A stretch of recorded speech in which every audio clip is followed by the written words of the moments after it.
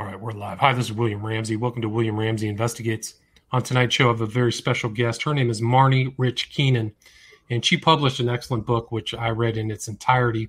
The title of the book, a true crime book, is The Snow Killings, Inside the Oakland County Child Killer Investigation. It was published in June 2020, and it's really one of the best true crime books I've read about. And I vaguely had remembered the whole story of the Oakland County child killer and how it was a terrible crime that took place, or crimes, in a 13-month span between 1976 and 1977. So it's an older case, but still is reverberating up to the present day. And Marney can talk about that in greater detail. So Marney, are you there? I am. Awesome. Well, thanks for agreeing to the interview. So for people who don't know your name or aren't familiar with this work, can you talk a little bit about your background and how you got involved with the Oakland County child killer investigation? Sure.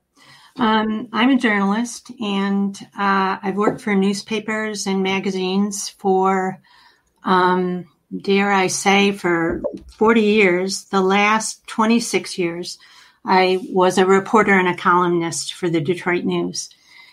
And I grew up here in Oakland County, Michigan, so I knew the crimes well. And I knew that the entire metro Detroit area, and really anyone who lived here during that time, was deeply affected by it and had never forgotten it. And can you talk, so you were kind of right there in that area. Can you describe that environment back in 1976? And for people who don't know this series of murders, can you describe them in detail? Sure. First of all, Oakland County is a county that's just about northwest of the city of Detroit. At the time, it had about 1 million residents, and for decades, it has been ranked one of the top 5 or 10 affluent counties in the nation. So when these crimes occurred, it was, for something like this to happen, it was almost inconceivable. We all enjoyed nice neighborhoods and nationally ranked schools, and in hindsight, I think many of us will agree we were both naive and in denial. But beginning in February 1976 and lasting for the next 13 months, 4 children ranged in age from 10 to 12 years old were really plucked into thin air in broad daylight while walking on sidewalks or riding a bike, and they simply vanished. They were held alive, captive, we don't know where, from 4 to 19 days, and their bodies were then dumped by public roadsides in snowbanks. They had been killed within hours of being dumped. 3 of the children had been smothered. 1 was shot in the face. And the search for these killers back then was massive. It was well-funded. I think the state legislature asked for $1 million from the federal government. And at its peak, there were over 300 detectives working the case. So it was then the largest manhunt in the country's history at the time. And to this day, as you said, 45 years later, the case has not been solved. No one's ever been charged with the crimes. And I maintain in my book that the reason it has not been solved, and I think my reporting bears this out, is because in 1978, this is a year after the killing stopped, law enforcement, along with the family of a pedophile who was likely involved, engaged in a cover-up. And because of that cover-up, all the physical evidence that could have been used to solve the case was destroyed. Right. And there was something about the murders too, that the children were cleaned as well. Like I think you described them as clinically clean. The fingernails and toenail scrapes. So somebody was very careful in covering up evidence. Yes. Go ahead. But there was also, you wrote in your book at that time in 77 and 78, there were other child abductions and killings. So it was an environment that was, very unsafe. I think John Wayne Gacy was 2 states over. Yes, that was well, maybe it's just me, but we tend to forget what a violent, scary era, that was right after the recession. And in fact, these weren't the only 4 kids who had disappeared in Oakland County. There were 3 other girls who disappeared and wound up dead in the same time frame. It was later, not too long after our victims wound up dead, that it was ruled that the 3 girls who were teenagers and who were older were not part of the MO of the Oakland County child killer, but still, and in fact, their killings had been solved in short order, but still, 7 kids, going missing and ending up dead. And how did the police determine that these 4 children were all connected?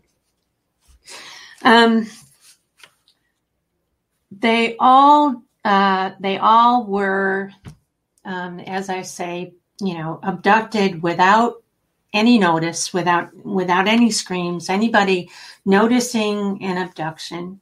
They were all held captive for a period of days, and when their bodies were on they were found in public places, as I said, almost as if it was a taunt. It was almost as if the killer wanted the bodies discovered readily without, trying to hide anything. As you said, the kids were all dressed in the same clothes that they had on when they disappeared. Some of the clothes had been washed. There was signs of sexual molestation, but no semen. And their bodies were very clean. So it was after the first child to go missing was Mark Stebbins, and that was in February 15th, 1976.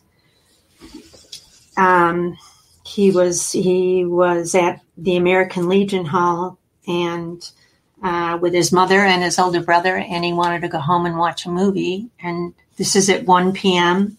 on a Sunday, and he never arrived home. His body was found 4 days later, lying against a partition wall in a neighborhood shopping plaza. And then 3 days before Christmas, Jill Robinson, who was 12 years old,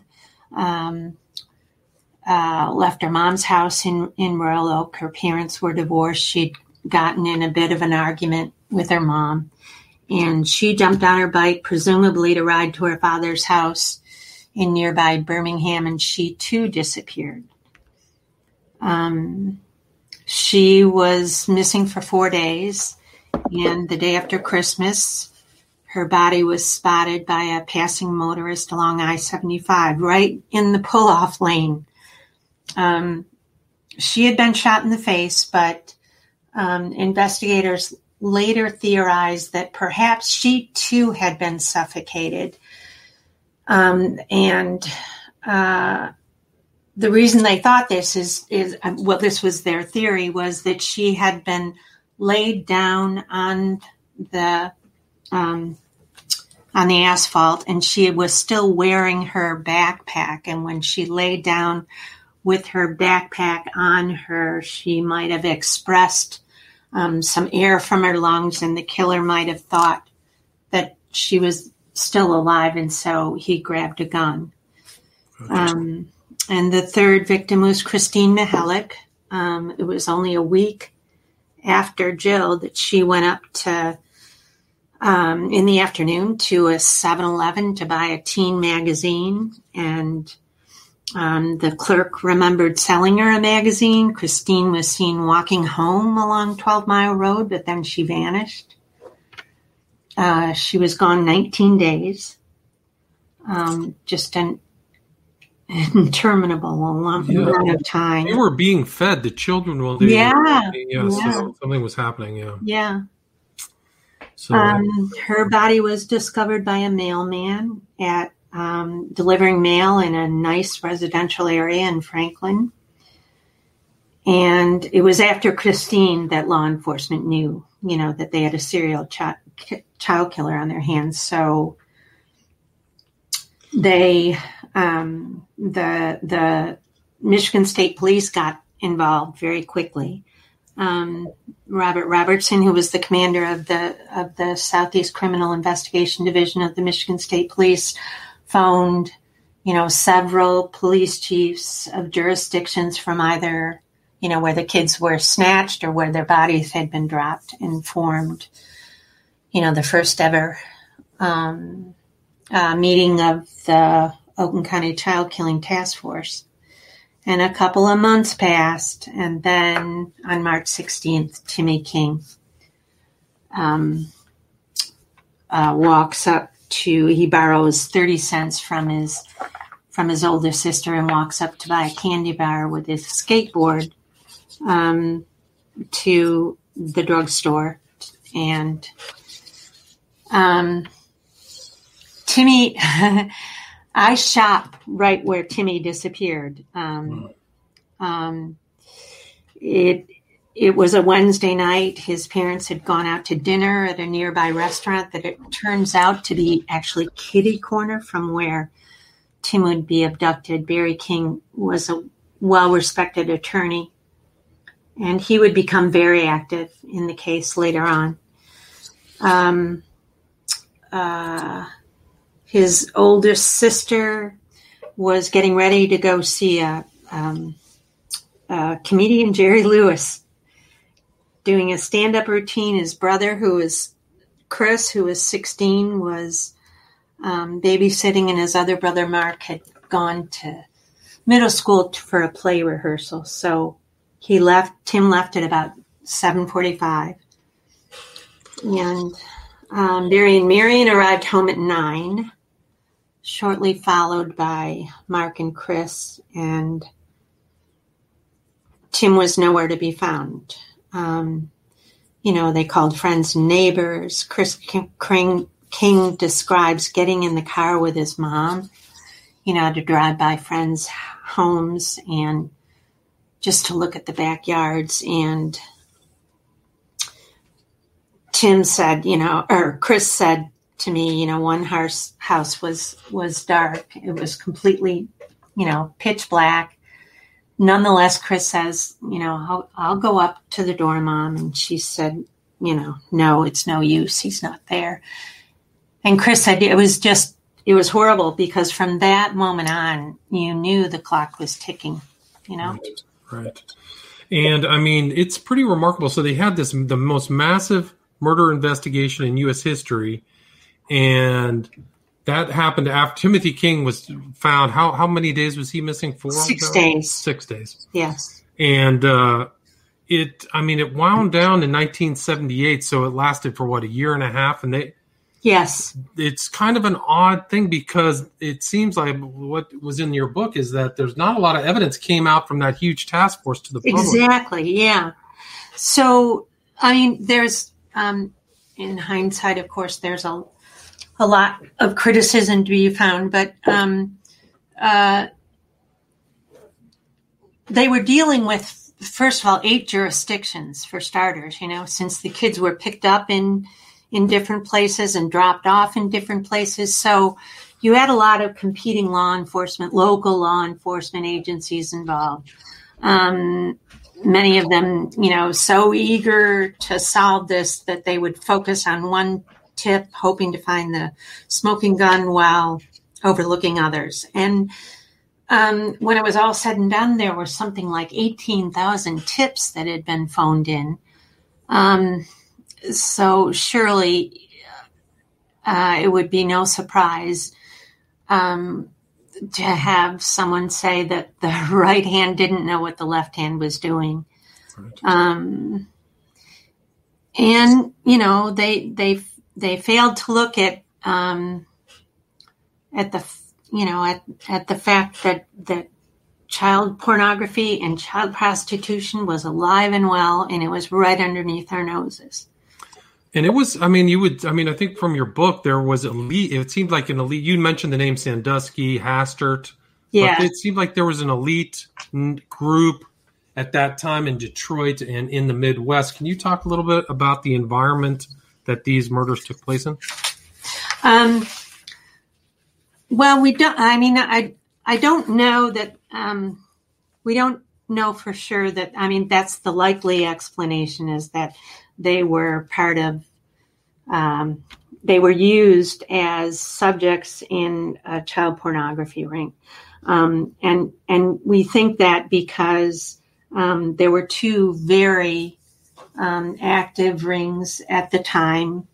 One was operating in a 10 inner city block area of Detroit known as the Cass Corridor. It was once densely populated with immigrant families who had moved north to work in the auto factories. And then once the recession hit, it hit the Cass area very hard, and the area became a haven for the drug trades and sex workers. And since, fathers had moved out because of the auto recession, kids ran wild, and it really became a predator's mecca.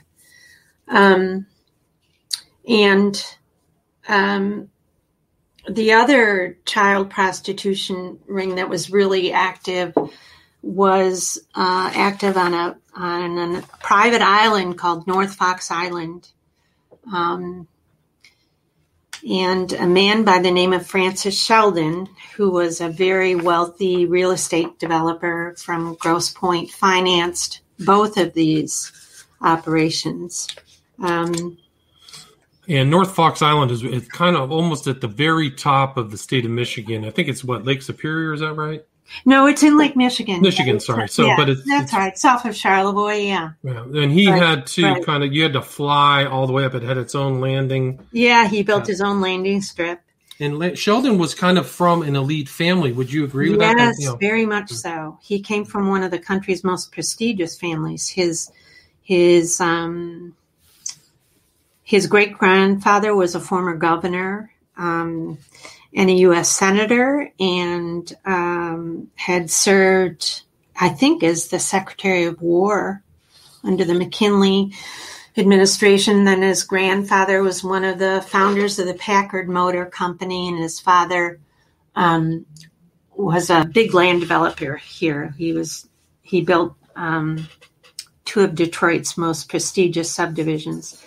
And Francis went to the best schools. He got an art degree from Yale and a master's degree from Wayne State University here. He was immensely wealthy in 1976. He was worth several $1 million, but he led a double life. And what led to somebody else was arrested, Gerald Richards, right? Yeah, Gerald Richards was his underling. Gotcha. He had hired Gerald Richards to be his photographer, and he was also the director of the operation that he ran on the private island. That operation was called Brother Paul's Children's Mission, and it was billed to be a nature camp. And so he enlisted kids with their parents' permission to come to this nature camp. He had it incorporated. It was funded, by our tax dollars. But kids on the island and at orgies, I guess I'd call it, in the Cass Corridor were filmed, and with home movie cameras. Then it was shipped to Amsterdam, where it was developed and mass produced and then sent through the mails. And as you mentioned, Gerald Richards was Francis Sheldon's underling, and he was also a physical education teacher at a Catholic school in Port Huron, and he was arrested for molesting one of his students. And once he was arrested, he tipped out Francis Sheldon, and police uncovered scores of film in Gerald Richards' office that really was the string that pulled the thread on child pornography and prostitution operations throughout the country, because Gerald Richards had film showing kids that were involved in Tennessee and in Chicago and all over the country. So it was really quite providential, I guess. The only problem was as soon as Gerald Richards tipped out Francis Sheldon just by chance had called Gerald Richards' wife. And she said, no, he's not here. He's been arrested. And as soon as Francis Sheldon heard that, he bailed. He fled the country, and he was never extradited, sadly. Right. He was married. So he cleverly married some French citizen. Yeah. Oh my gosh, the stories, Yeah. So, and like all of his child porn collection or whatever his collection was disappeared from his house. Yeah. He ends up in Amsterdam. So. Yes, exactly. Yeah. But yeah, you said, I think you wrote in your book about the Cass Quarter, it said kids disappeared here all the time back then, but nobody cared until those Oakland County kids went missing. So yeah.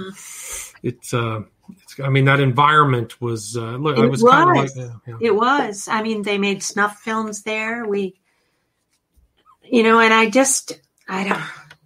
was all going on, while I was here. Well, we all were here. And you brought up, I think, Jerry Sandusky and Hastert.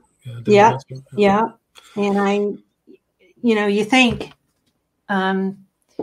it was just too abhorrent to even think that something like that could be going on. And yet, we have the Catholic Church and right. And we have Jeffrey Epstein, who's right. Good point. He has his own island, right? So you have North Fox Island, might have been the first kind of little St. James, right? Yeah, so they're bringing in kids and people, right? And I think you talked about. I mean, we can get further on, but I mean, one of the case kind of after the task force went down, stopped in 1980. Yes, there was. Can you talk about Corey Williams and his investigation? Sure.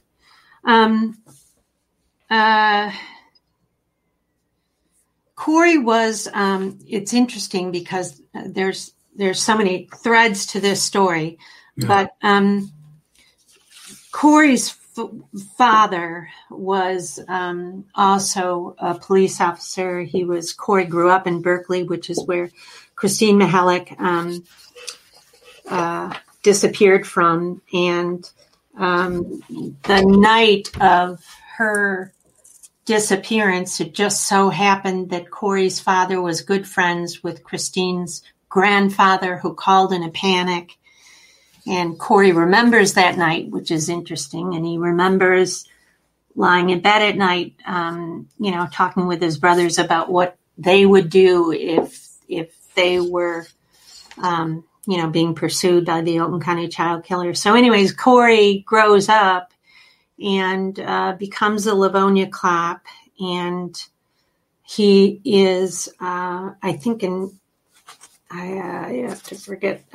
the year. I think it was 2005, 2006. He was investigating a cold case homicide of the owner of a cab company here in Detroit, who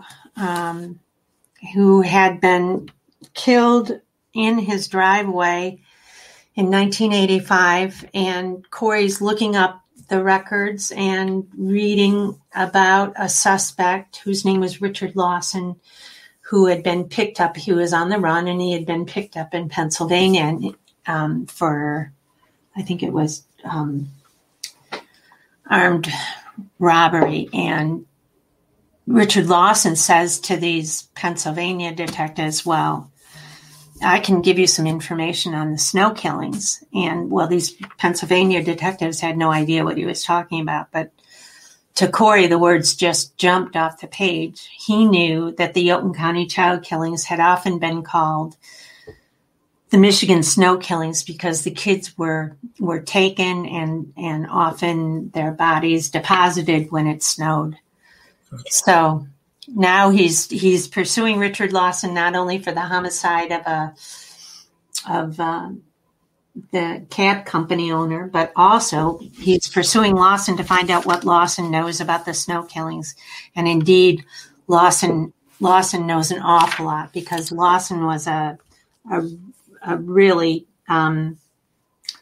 serious pedophile, right? Yeah, like exactly. He was always a pedophile. I think Corey Williams, you wrote in your book, he had an uncanny knowledge of the underworld of pedophiles. Yeah. He had knowledge none of us could get because it's like a secret society, unquote. Right. And he said, he told Williams that he, along with others, were prostituting children to quote unquote rich auto executives in the suburbs. So Corey spends about 3 years unraveling the horribleness of child prostitution and pornography. And he was able to identify several hundred men, belonging to a structured organization broken up into hidden cells.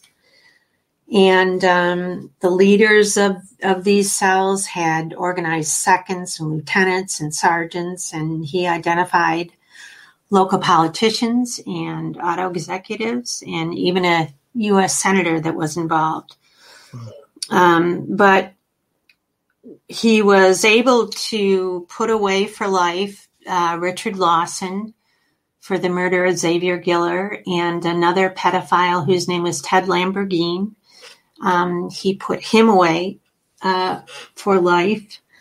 And as he's prosecuting these two, he gets a call from Tim King's sister.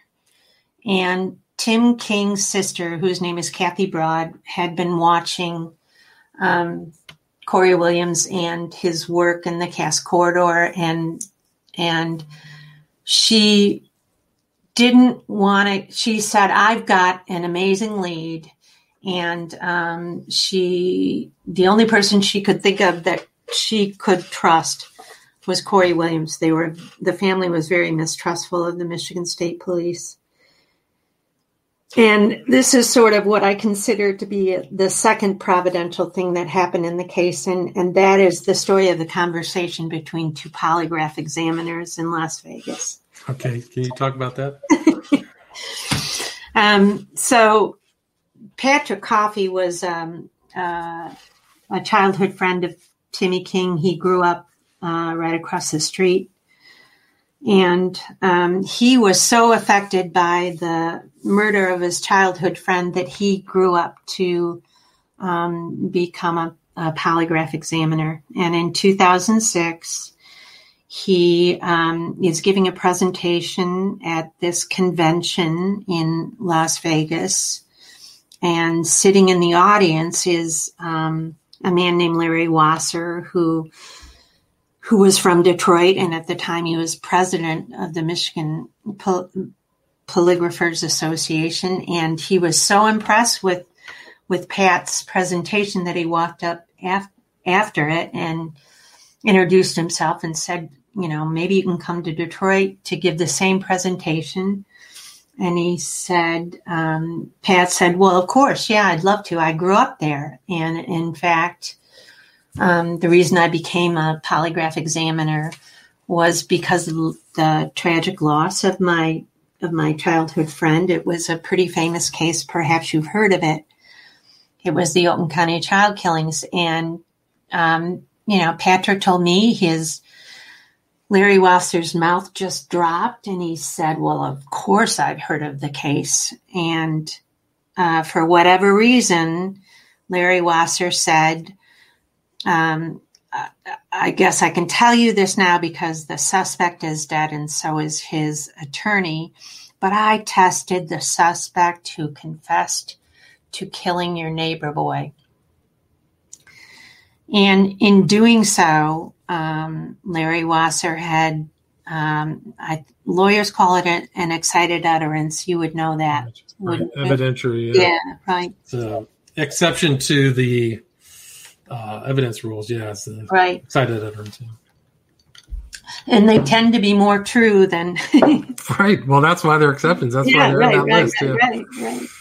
So, but in doing so, he violated polygrapher-client privilege, and from there on in, he retreated and denied to me that the conversation had ever even happened. So he denied it to everybody, right? And Coffey was trying to play it cool, like because this was how opening up a whole new direction in the investigation. 30 years later, it's incredible. Yeah. So Kathy calls Corey Williams and tells him this story, and Corey Williams gets an investigative subpoena.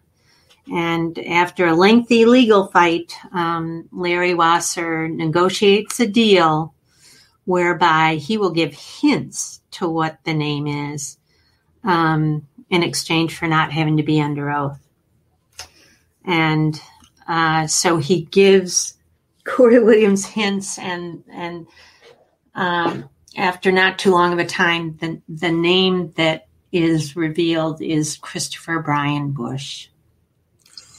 Right. And who is Christopher Brian Bush? Christopher Bush is a 4-time convicted pedophile. He was 24 or 25 years old. He was the son of a prominent GM executive whose name was H. Lee Bush. And H. Lee Bush was the chief financial officer for General Motors. They lived in a big, gorgeous, sprawling 5-bedroom home within a 5-mile radius of where the kids lived. I said he was convicted 4 times of rape with a minor, but he never spent a day behind bars. And that's because his father hired a very good defense attorney and flew her around Michigan in the family jet to get his son off of all these charges. Yeah, and those were charges that took place January 1976 to July 1976. So it's right within the time frame. Exactly. Right. Exactly. And her name was Jane Burgess, right? So, and so that was never made public. All of those stories of him, but all of a sudden he gets his name and he goes back to the Oakland County Child Killing Task Force files, and he pulls the name, and it's like there's this avalanche of evidence on this kid that nobody ever knew about. Right, it was never public, and he kind of had a sidekick, right? Yes, Green. Yes. His name was Gregory Green. And the two of them were notorious pedophiles, and they were both arrested at the same time for molesting the same kid in Flint. And this is in January of 1977. So it's at the height of the Oakland County child killings. And once interrogated, Gregory Green says that Christopher Bush killed Mark Stebbins, the first victim of the Oakland County child killings, and they're both given polygraphs. It turns out they passed the polygraphs. Of course, Gregory Green was not of the same financial means as Christopher Bush. And Gregory Green, for that same charge, is sentenced to life in prison. And Christopher Bush's bond, they both shared the same bond, which I think was $75,000. Christopher Bush's was reduced to $1,000, and he walked and eventually got a plea deal on the same charge for which Green was convicted to life sentence. So there was two bifurcation in the unproportional sentencing between them both. Yeah. And Greg Green was like, And I mean, it's pretty incredible to think that that Bush got out of 4 different charges. It was 4 different offenses in different jurisdictions, right? Exactly. Yeah. Right. So he was it means he was active in multiple jurisdictions. Yep. And I think it was during the interrogation you wrote that he had talked about with Green about abducting boys, right? Now. Yes. And so, and when he was interrogated, he was asked by the police, where would you look for your boys, for your victims? And he cited in chronological order the 3 sites of the first 3 victims' abductions, which was just bizarre. I mean, for Corey to be reading this, and of course, at this time, Timothy King hadn't gone missing yet.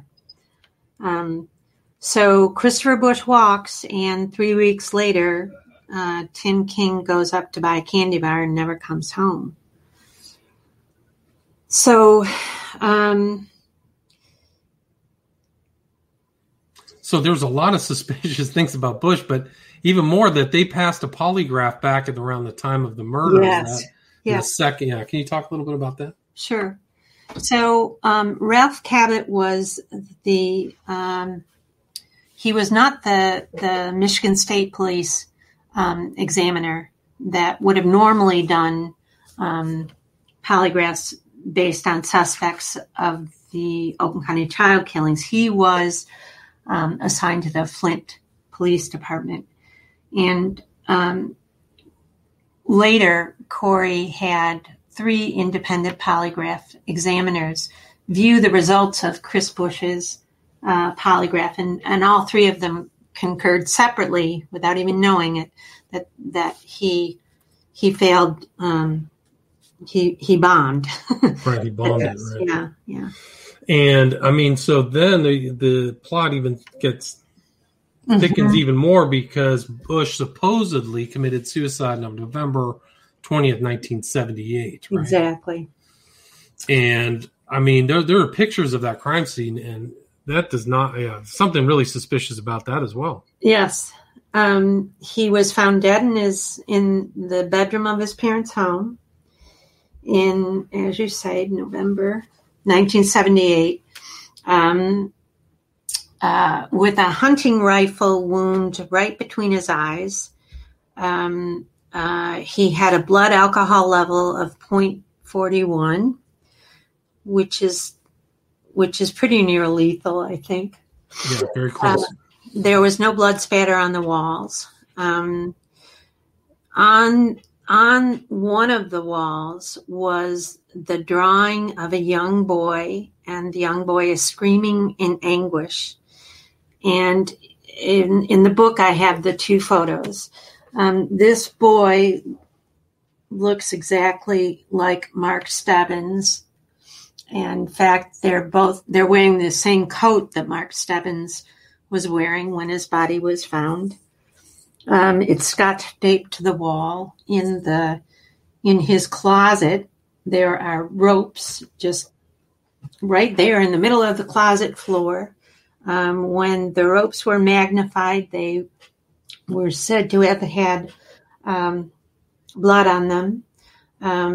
There was a 12-gauge shotgun shell left very conspicuously on the dresser, which is the same firearm that was used to shoot Joe Robinson. Of course, Williams wondered if the ropes could have been used to bind Mark and Tim's wrists, both of whom had marks on their wrists.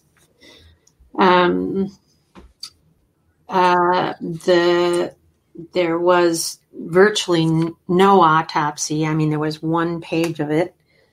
And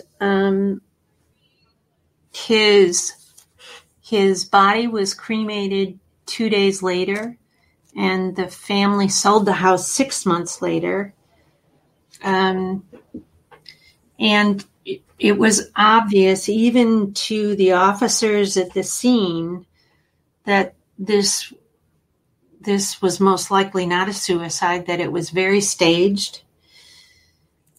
But it was much easier just to say suicide, right? Exactly. But I mean, it's just the whole story of the family and everything. When I was reading the book, it was almost like they were covering up for him, but also the father's reputation and career was at very high stakes. Yeah. And I mean, you just knew they were said to be very cold people and very, very much absorbed in their own reputation.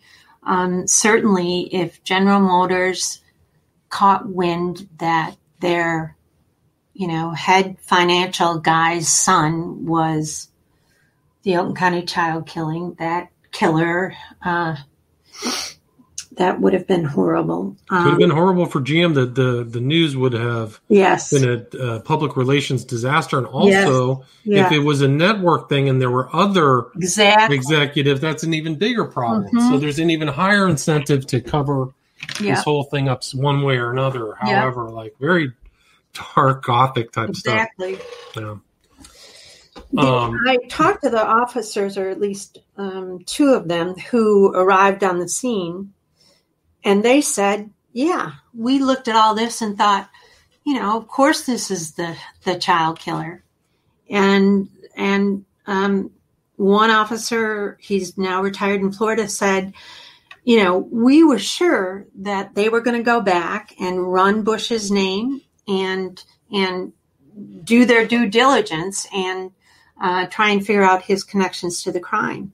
But instead, what happened is they did go back and they ran Bush's name and they discovered that he was a suspect in Flint, right?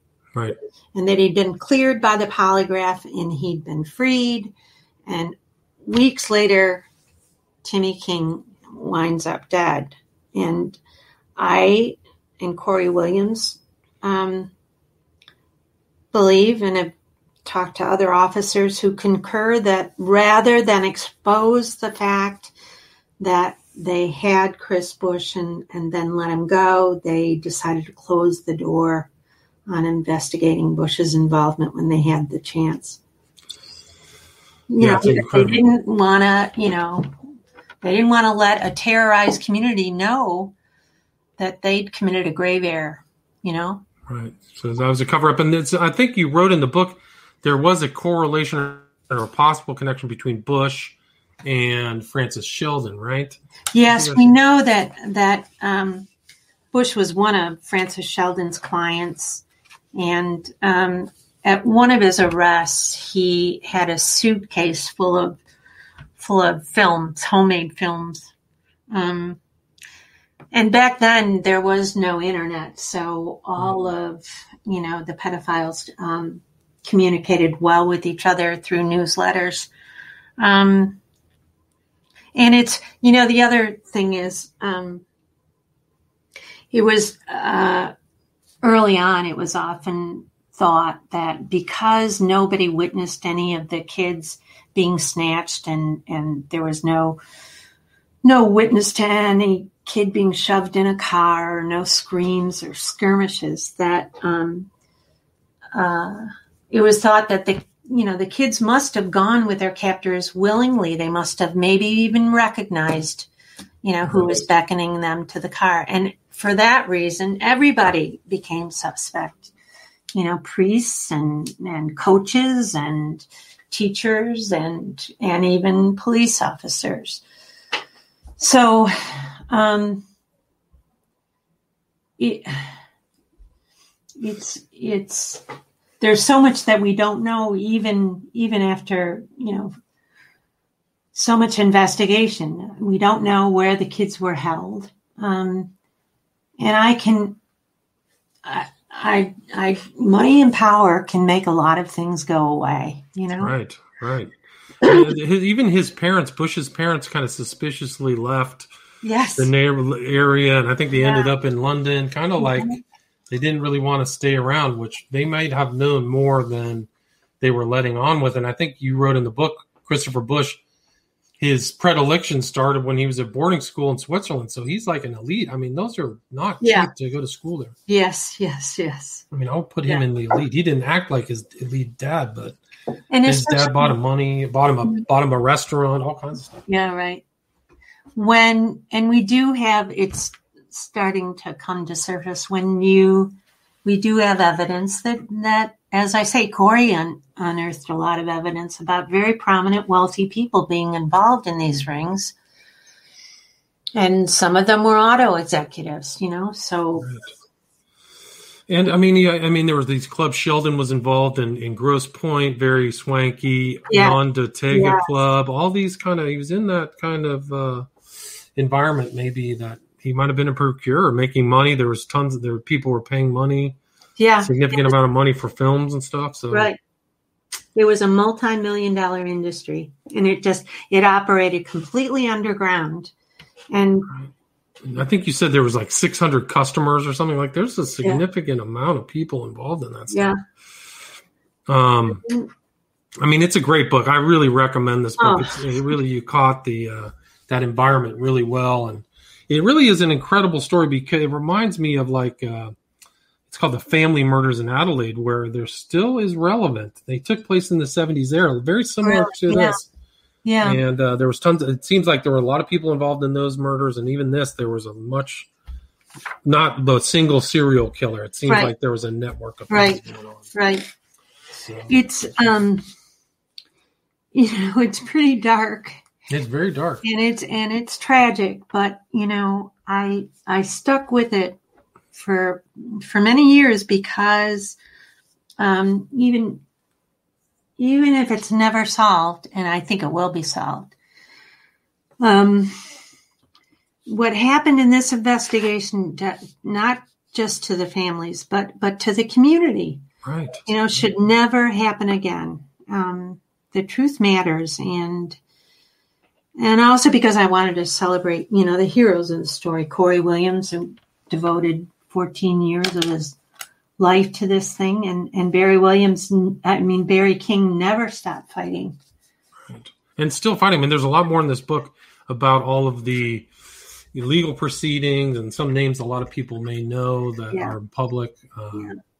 Forgot the woman's name who's the attorney up there, but people kind of know her name. Yeah. But congratulations on the book. Is there anything you'd like to... we're at 50 minutes. Is there anything you'd like to add? Can you tell the audience about where you can be contacted? Sure. I have a website, and it's called thesnowkillings.com. I should let you know that since the book has been published, some very brave people have come forward, and things are starting to open up. Wow. We have a new prosecutor in Oakland County, who has promised to make the safety of children a priority, and she has promised to take some interest in this case. And the more we can get the story of this case out there, the more likelihood we have of solving it. Truth dies in darkness, and right. And people are still finding DNA evidence and all kinds of things, even up to today. People know things, This did not happen in a vacuum. Right. And so your website is thesnowkillings.com. All one word, is that right? Correct. Okay, great. Awesome. Well, Marney, Keenan, thank you so much for the interview. It's just a fascinating, riveting book. Highly recommend it. Again, the title of the book is The Snow Killings, Inside the Oakland County Child Killer Investigation by Marney Rich Keenan, published 2020. Thanks so much, Marney. Thank you, William. I really appreciate it. All right, take care. Have a great day. Take care. All right, bye-bye. Bye-bye.